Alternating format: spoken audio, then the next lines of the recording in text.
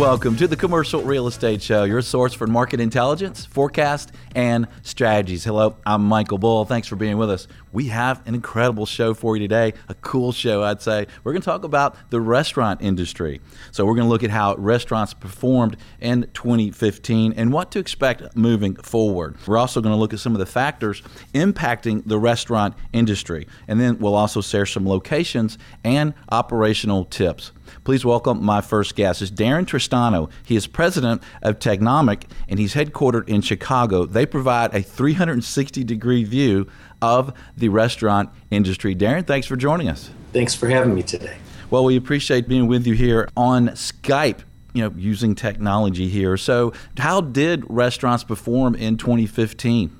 Well, as a first look, restaurants performed well last year. Now, we still consider the industry to be relatively a mixed bag, where there are those that are performing very well and those that are struggling, and in some cases declining, closing, and losing sales.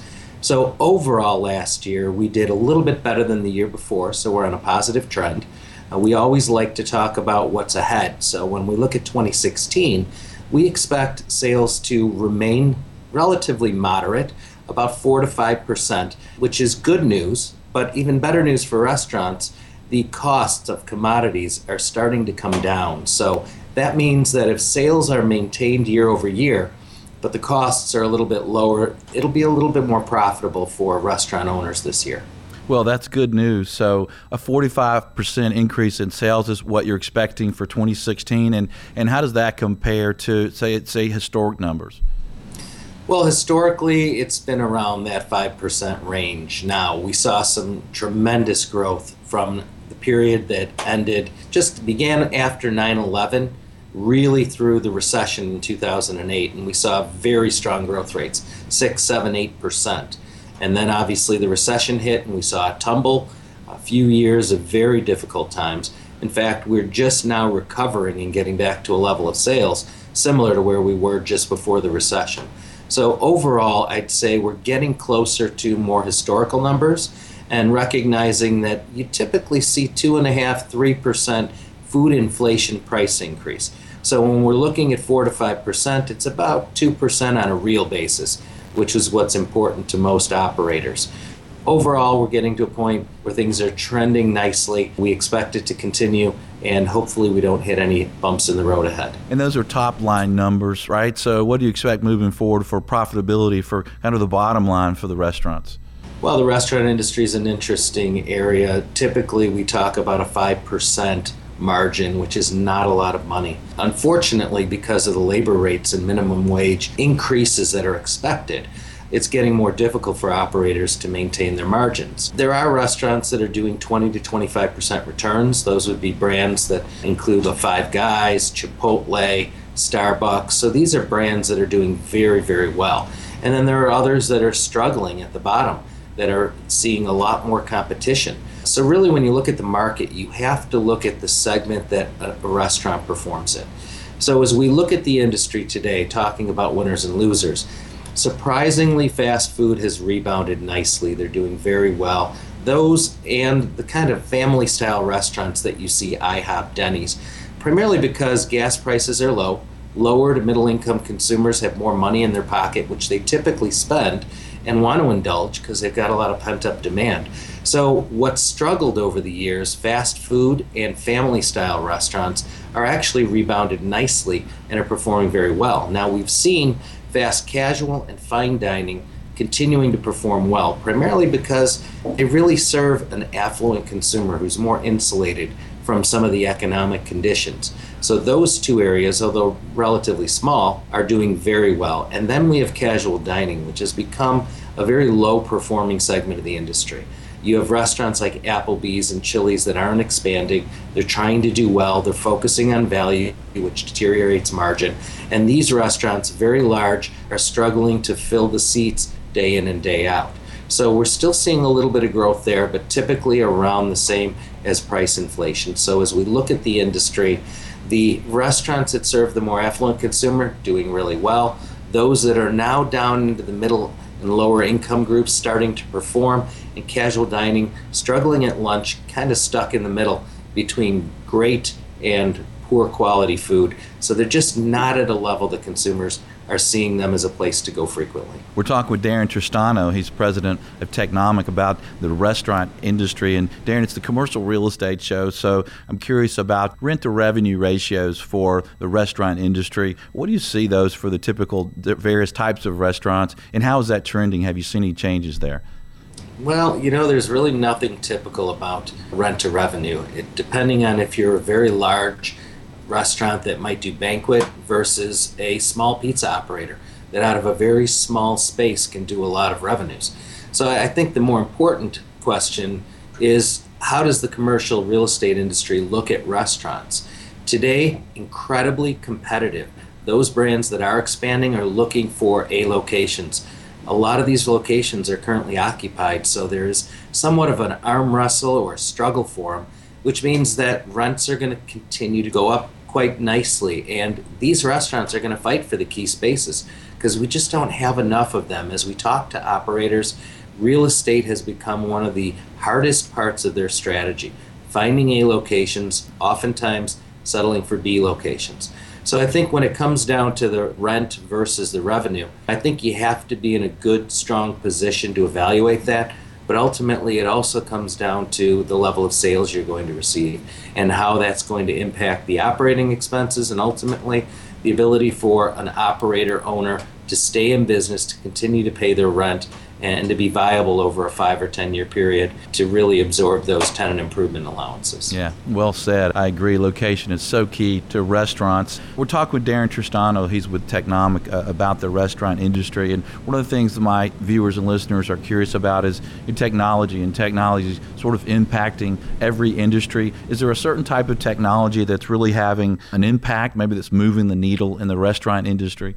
Well, I think when we look at the restaurant industry, they're somewhat of a late adopter to technology. It's still a very manual, kind of hands-on type of industry. And with hospitality, there's a caution that we don't want to see technology replacing hospitality. So ultimately, the technology should enhance the customer experience. When it comes down to it, certainly tablets at the table have become very popular. Now, a couple of the reasons why consumers indicate they like them are that they can pay the check when they want. They have the convenience. And to be able to strike a credit card at the table, sign and leave, it's a nice way to enhance the experience. Now, also there's gaming.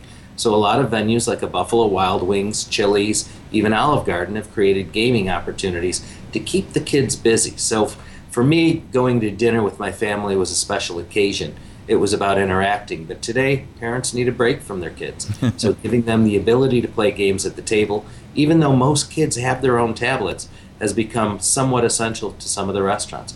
But overall, I think social media delivery, where we see a lot of third parties doing more delivery, where you are using them to go to the store, buy the meal, and deliver it, becoming mobile engaged has become very important. And then ultimately, social media.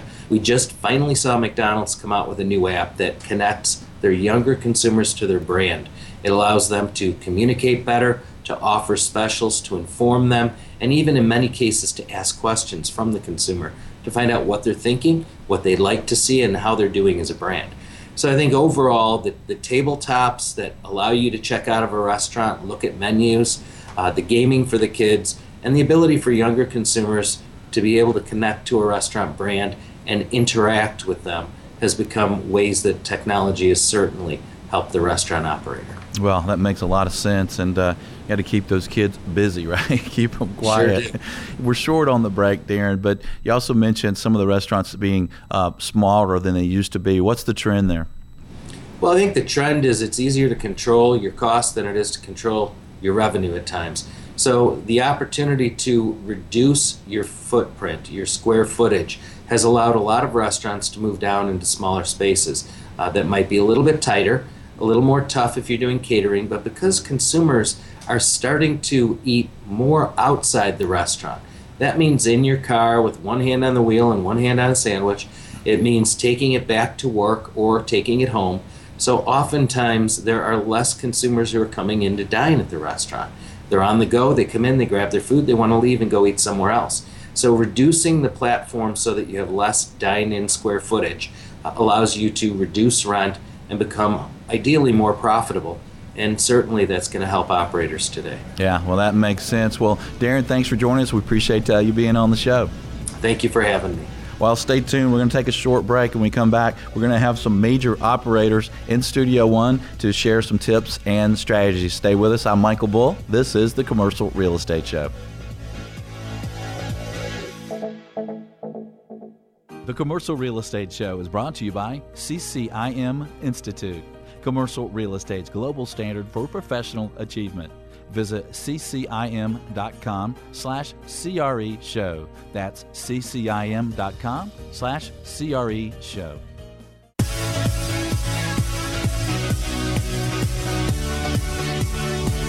Welcome back to the Commercial Real Estate Show. I'm Michael Bull. Well, today we're talking about the restaurant industry. We now have an industry icon here in Studio One. We have George McCarroll with us. He's CEO of Ted's Montana Grill. He's co-founder there with Ted Turner. He also had founded Longhorn Restaurants, which you all know about. It's done really well. And George has received a lot of awards from the restaurant industry throughout his career. Glad to have you, George, here in Studio One. Thanks for joining us. Hey, Michael, it's great to be here. It's always an honor as an old dog to get out and talk about what we're doing as an industry. Yeah, well, I appreciate it. And, you know, the industry, as we just heard, is doing really well. And I hear Ted's Montana Grill is doing really well. In fact, was there recently, had a great meal. So are you guys in expansion mode at this place where we are in this cycle? Absolutely, and we've really been looking to develop and have been in a growth mode for the last several years. Obviously, we took some time off after the 2009, 2010 situation with not only real estate but the whole economic situation. Regrouped as a restaurant company and had to refocus and make sure that our brand was still relevant and that we could grow appropriately, and we've been able to do that. We've opened 4 new restaurants since 2010, and we're going to expand into the future up to about 4 to 5 new restaurants a year. 4 to 5 a year, okay. And tell us, what makes a good site for you guys? What's a good location? Well, I mean, look, we believe in demographic research, and I've worked with Claritas and others over the years, and really try to develop a deep model. I mean, I will preface this by saying, in my opinion, the only thing predictable about the restaurant business is it's unpredictable.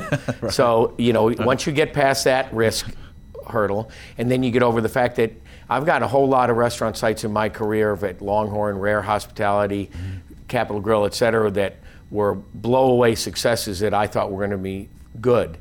And I've gotten an awful lot of places that were going to be incredibly good that turned out to be just average or poor. So it's a gamble, but you can mitigate your risk. First of all, we're looking for a 50-50 day part. We're an all-day concept that opens at 11 in the morning with the same menu, with a few additions for dinner that continues till closing at 10 o'clock at night. So we're looking for a 50-50 day part, lunch to dinner. Okay. So we're looking for that daytime driver, business, office, hotel, retail. We also are looking for co-branding opportunities. We're a small company, 45 restaurants spread out in 17 states. We don't have density of population. We don't do traditional advertising of any kind. So we're looking for co-drivers of our business. That's other restaurants, obviously mixed-use retail, office components, and residential, movie theaters, et cetera, that kind of drive a gathering place. And we've been doing that really since we started 13 years ago, so we were a little ahead of that curve, because that's certainly where the millennial market is going, I believe. Okay. What size range are you looking for, square footage-wise? We've had a wide variety. When we started, I saw this as a 3,500 square foot, kind of a end cap user. We have developed freestanding real estate. We've developed buildings as big as 6,000 square feet. But our ideal sweet spot is 4,200 feet. We'll go on either side of that, a little bit less.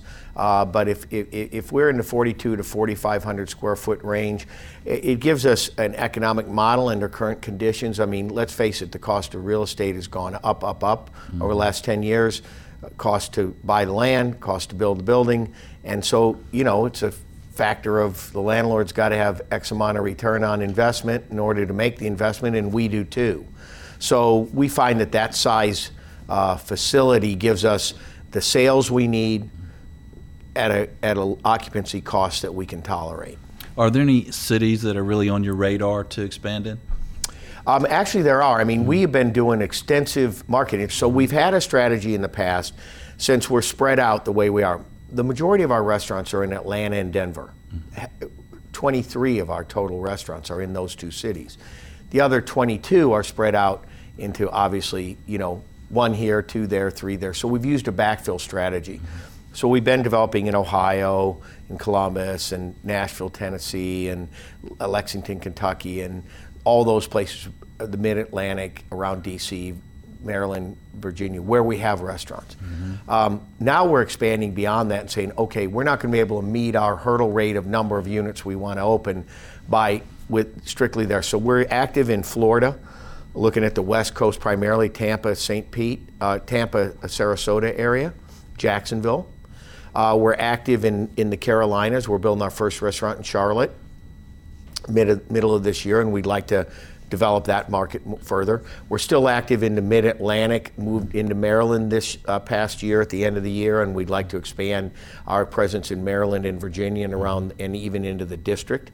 We're active around the Philadelphia market. We've got one successful restaurant there. We're going into Christiana, Delaware. We're looking near King of Prussia, so we're there. And we're looking in Texas. And we've kind of identified Texas with the economic boom and the stability of the economy there. And which cities in Texas? Dallas is our first target market. Okay. And so it's not that we won't. I mean, we're also looking in Cincinnati, Ohio to expand our presence and again, try to connect the dots. We're staying away from the extreme Northeast in the Boston market. We find the appetite for our restaurant, while we have a highly successful restaurant up there from the real estate side, developers been reluctant to put a Ted's Montana Grill in place. We're staying away from Chicago right now. We just haven't been able to get the traction we thought we'd get in Chicago, and the real estate's expensive. So, we're trying to go where we either have a previous reputation or we believe the demographics in the city's ready and willing and able to accept the Teds. Okay. And how are you finding the selection out there now? I mean, there's not been a lot of new supply in retail. There's been some mixed-use developments that have happened. Are you able to find great locations? Is it hard? Is it easy? What do you see? I've been doing this a long time. It's never been more difficult, in my opinion. And there's several reasons, if I can expand on it a little bit. One, obviously, there was a complete slowdown and a shutdown of really new development. Right. And we find that easier for us. It's not that we won't take a second generation space, or we're not really buying land or building on ground leases right now, but we have in the past. We've just been more successful as a tenant in a good upscale mixed use development than any place else. So we've narrowed the target as much as we can to that. That's primarily new space. It's easy to meet codes and spend a reasonable amount of money. So there's less surprises. Yeah, exactly. So that's number one. And those are tough because, first of all, they're a startup, but what I see is this. Hey, before the slowdown, a color glossy photo, a list of LOIs, and the bank was handing out money, and 97% financed, and off we go. And then some of those people have actually built in the space, or they didn't. And now, we're finding that the developers got to produce 70, 80% leased properties before they have approved for the finance, before they can take it down. Yeah. So that we've added a full year to 18 months to the cycle. Then second of all is the really good restaurants, and especially there's an appetite for real local, right? So developers are really fascinated with local. Yeah. I caution them on that. I mean, there's not much balance sheet usually and all that. So, there's a lot of opportunity, but you just got to be in the fight. You got to win the battle. That's right. All right, well, stay tuned. We'll have more on the restaurant industry. This is the Commercial Real Estate Show. We'll be right back.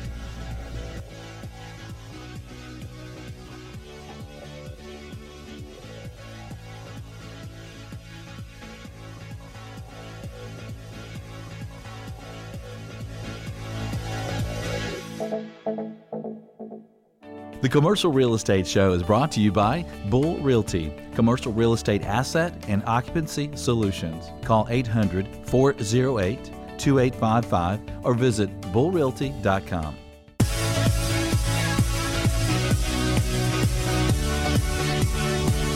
Welcome back to the Commercial Real Estate Show. I'm Michael Bull. Today we're talking restaurants with George McCarroll, CEO of Ted's Montana Grill. And George, you've been in the business for a long time. You've been real successful. What's new in the business? It seems like technology is impacting every industry today. Is technology impacting the restaurant industry, and what are you seeing new? Absolutely. I mean, I think, we hear about it all the time. I mean, technology in the back office has been really a boon for a lot of folks. And, it gives us a tremendous amount of analysis and a lot of understanding and tools that should help our business be managed better and help us have visibility into the things that we need to see in terms of trends and other things. I happen to be a little bit old school. It's as long as it's used as a tool, it's really good. But if it becomes a crutch where we think the machine's going to tell us how to operate a restaurant, we've got a problem. The other big thing, obviously, is technology at the table. And, the jury's still out. But with the EuroPay and MasterCard Visa program coming along, which is a change in credit card accountability and responsibility, we're going to start to see something that's been going on in Europe for 25, 30 years, which is your credit card's never going to leave your hand, and there's going to be pay at the table. And that's going to come in various ways. There's certainly kiosks now and screens and other things. And we're going to opt more towards a traditional guest check look, et cetera. And yes, there'll be a ability for you to put your card in right there at the table. I mean, we're the only country in the world that I know of where we freely surrender our credit cards to retailers and trusting Americans. Yeah, like here we right? So, that's coming our way. I think there's a little debate still about the human side of the business, and I think that technology in a way has taken some of the hospitality and personality out of not only the service force, the team that's there, because they're very electronic minded. I mean, I've got a young daughter that would much rather text me than talk to me on the telephone. And I don't think that really works, especially in upscale casual like we are and finer dining. So I don't know where that all lands. And then obviously in the real estate world, there's a tremendous amount of analytics that we've talked a little bit about that we can do to thoroughly understand who our demographic is, what the demographic profile of the sites we're looking at are. And so that stuff's all evolving all the time. So I really do think technology is here to stay. I think it's a tool that can be advantageous. I just always caution our people to make sure we use it as a tool, not as a crutch. Right. Well, that's a good point. I think I'm probably not unlike a lot of customers that I like to be appreciated. I go in a restaurant and if you show me appreciation, you're trying to take care of me, you can let some other things go, Exactly. Well, that's the beauty of some of these systems. We use Guest Manager through Aloha. We use, in some of my fine dining restaurants, Open Table. And it's nice to say, oh, hi, Michael, I see you were here, 2 weeks ago, and do you want your martini chilled over and up? And that makes you feel special. And we're all fighting for market share. I mean, there's way too many restaurant seats in the United States really already, and more on the way all the time. So we're all fighting for our market share. Yeah. Well, as you founded Longhorn Steakhouse, I was there the other day. When I walked in, I sat at the bar, and she said, this is your beer, this is your steak, this is your salad, this is what you'd like. And I'm like, wow, that's fantastic, because that's exactly what I was going to order. Exactly. And she just looked at me and knew that. I mean, that's service, right? That's what you've taught. Right, exactly. So the business has been going really well, and things have been looking really good. Are there some things that maybe worry restaurant operators today? What are some headwinds that might be out there? Well, obviously, supply chain management and cost has been an effort, and I think there's a little fatigue out in the marketplace for the consumer. We had a lot of price inflation at the wholesale level that turned into the retail level. Obviously, the wage and hour situation with, whether it passes or not, the emotional wage now is $15. To start, and that's going to put pressure on our P&Ls, obviously, and the cost of entry. Occupancy cost is going up because of what we talked about earlier, and so if you couple high pressure on cost of sales, high pressure at labor, and high pressure at occupancy cost, we've already got thin margins historically, and they just keep getting thinner and thinner, and so those are really the three. They're always our worry, but they're pretty in the near forefront, I guess, is what I'm saying.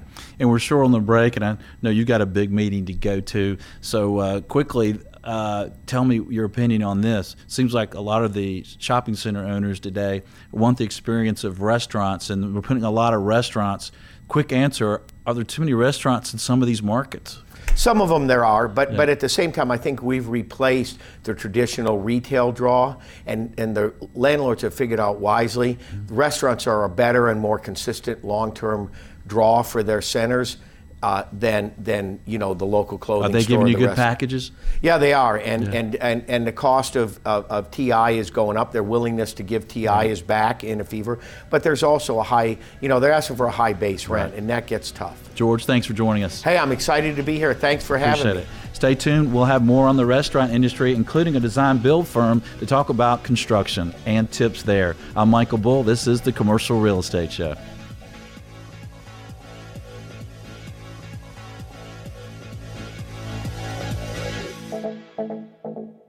Xceligent, the resource professionals like CCIMs, CBRE, JLL, Colliers, and Bull Realty use for market intelligence. Commercial Search is the site to market and find available properties to buy, sell, or lease all over the country. Visit commercialsearch.com.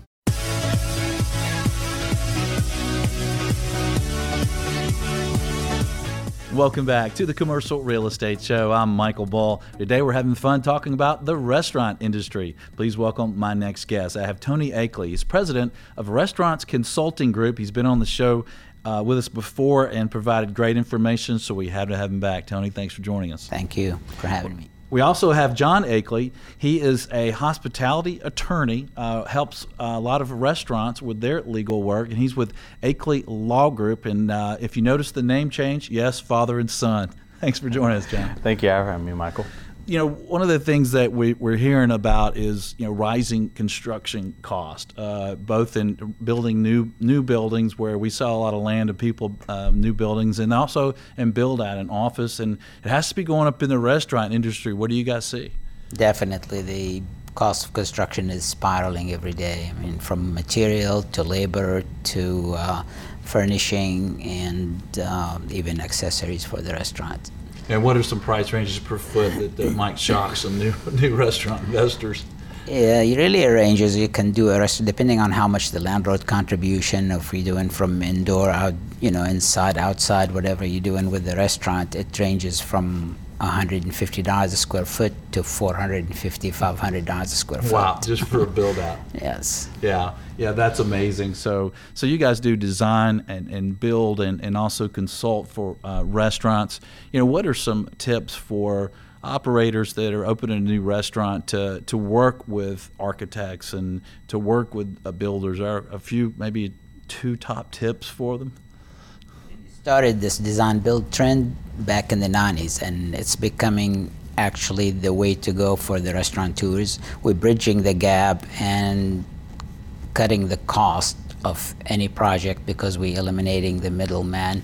We do the design build, we study the interior of the restaurant, we create the atmosphere, and they don't have to go through the bidding process. They're saving on time and saving on cost by going one stop. That's helpful. And speaking of one stop, once they've picked out a location that they like, you can also help them with some demographics there, right? Yes, most of our business come from brokers like you, and we meet with them when they start searching for a location, and we advise them and try to find out what are the complications with the site, what it's going to take to build it. We do the projected cost for the project before they even sign their lease, and we work with them to define what the landlord is going to give them, is going to cover the cost. Sometimes they think they're getting $50 a square foot, they're going to be able to build the restaurant. So we try to shed a light on the cost of the construction for them from the beginning. What are a couple of gotchas that are kind of common that restaurant operators should really watch out for when they're doing a new build out? Really, they need to check on zonings, on limitations on what they can do with the exterior. If they want to do the exterior, what are the plumbing restrictions, whatever the landlord is providing for them, is it adequate to do a restaurant? Sometimes they think they can take any building and turn it into a restaurant without any complications and minimal cost. These are the things I need to look at. And a lot of retail landlords now in shopping centers, they're looking for restaurants and they want the experience. They want to draw in traffic. Any tip for landlords to help them attract more restaurants? Is there anything you see some landlords do that maybe makes restaurant operators shy away? Most of the landlords really are not, they don't use the right architects to design the spaces for a restaurant use. So that's the biggest challenge in many of the, especially in the high-rise building that's going on in Atlanta right now. It seems like they build these huge buildings, but they don't account for the restaurants that the landlord and the owners want to put into their buildings. So you end up the project costing twice as much as it should be because it didn't allow for restaurants from the start. Yeah. So maybe bring in a restaurant architect with your original building architect to kind of design things right to begin with, right? That will help a lot. Yeah. Okay.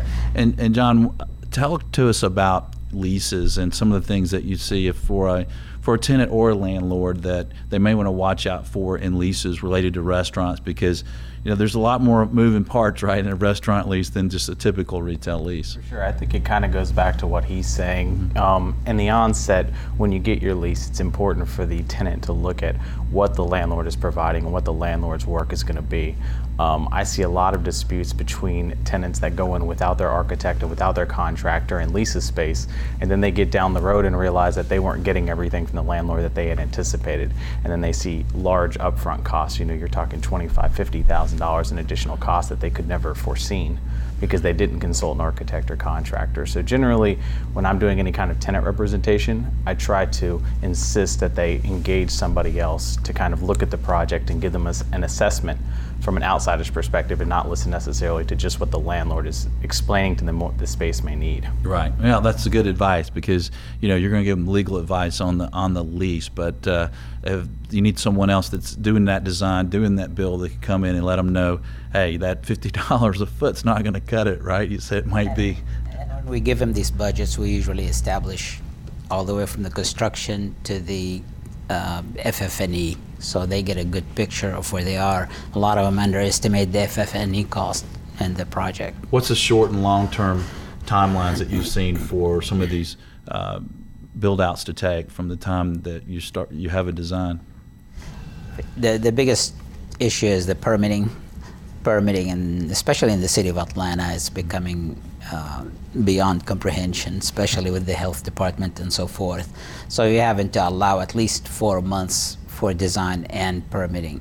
Okay. 3 to 4 months minimum. And then your build out. And the build out is another 120 days to 150 days. And if you're doing from ground up, you're looking at 180 days plus. Okay. Well, I know a lot of cities are having troubles getting the permitting done quickly. Well, stay tuned. We're going to have more on the restaurant industry, some more tips for landlords and tenants, investors, and operators. I'm Michael Bull. This is the Commercial Real Estate Show. We'll be right back. Are you in accounting, banking, or technology? Advertising on this show is an incredible way to reach U.S. commercial real estate participants. Visit CREshow.com or call 888-612-SHOW.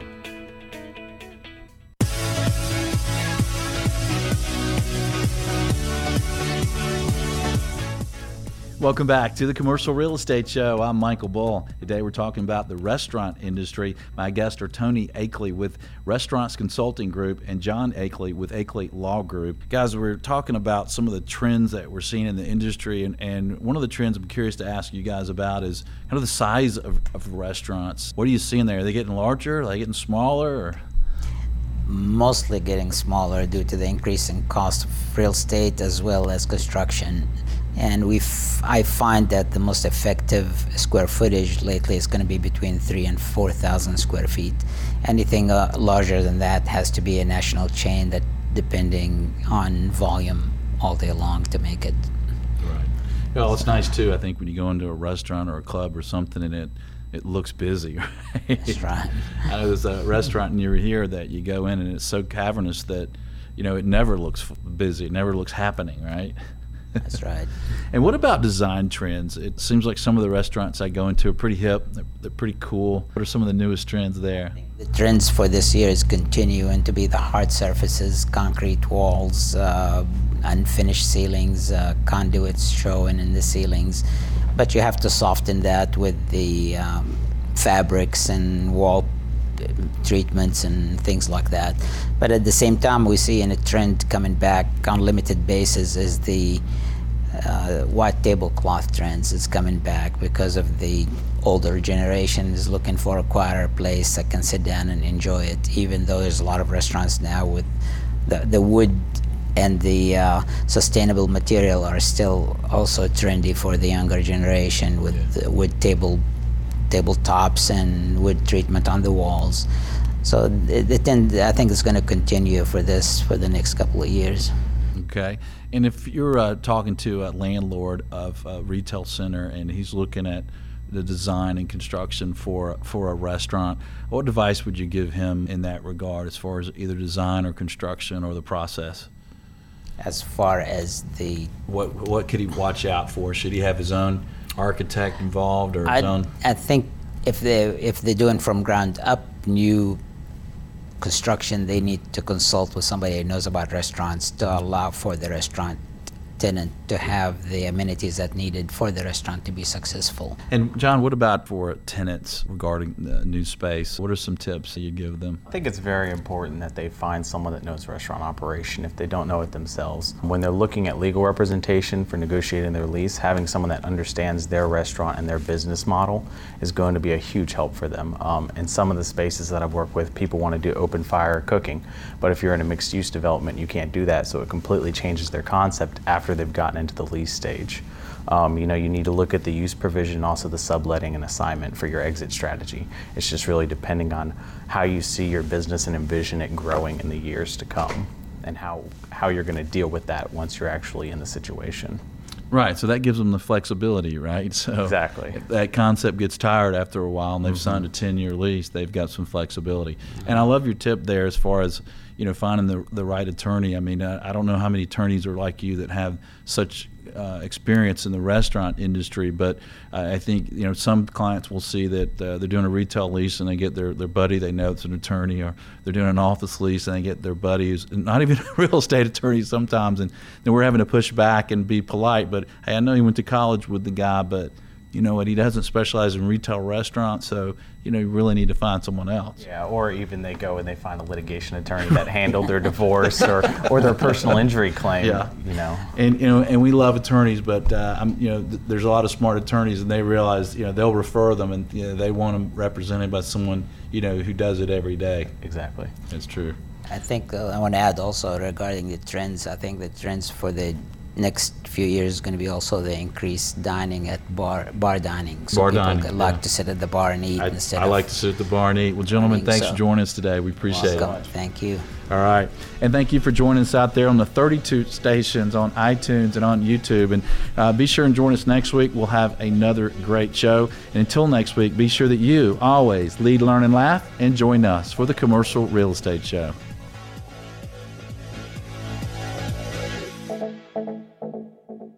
The Commercial Real Estate Show is brought to you by CCIM Institute, Commercial Real Estate's global standard for professional achievement. Visit ccim.com/CRE show. Bull Realty Commercial Advisors, a great place to do business. Visit bullrealty.com. Xceligent, the resource professionals use for commercial real estate information. Visit xceligent.com. That's XCELIGENT. Commercial Search, the source to market and source available properties for sale or lease. Visit commercialsearch.com.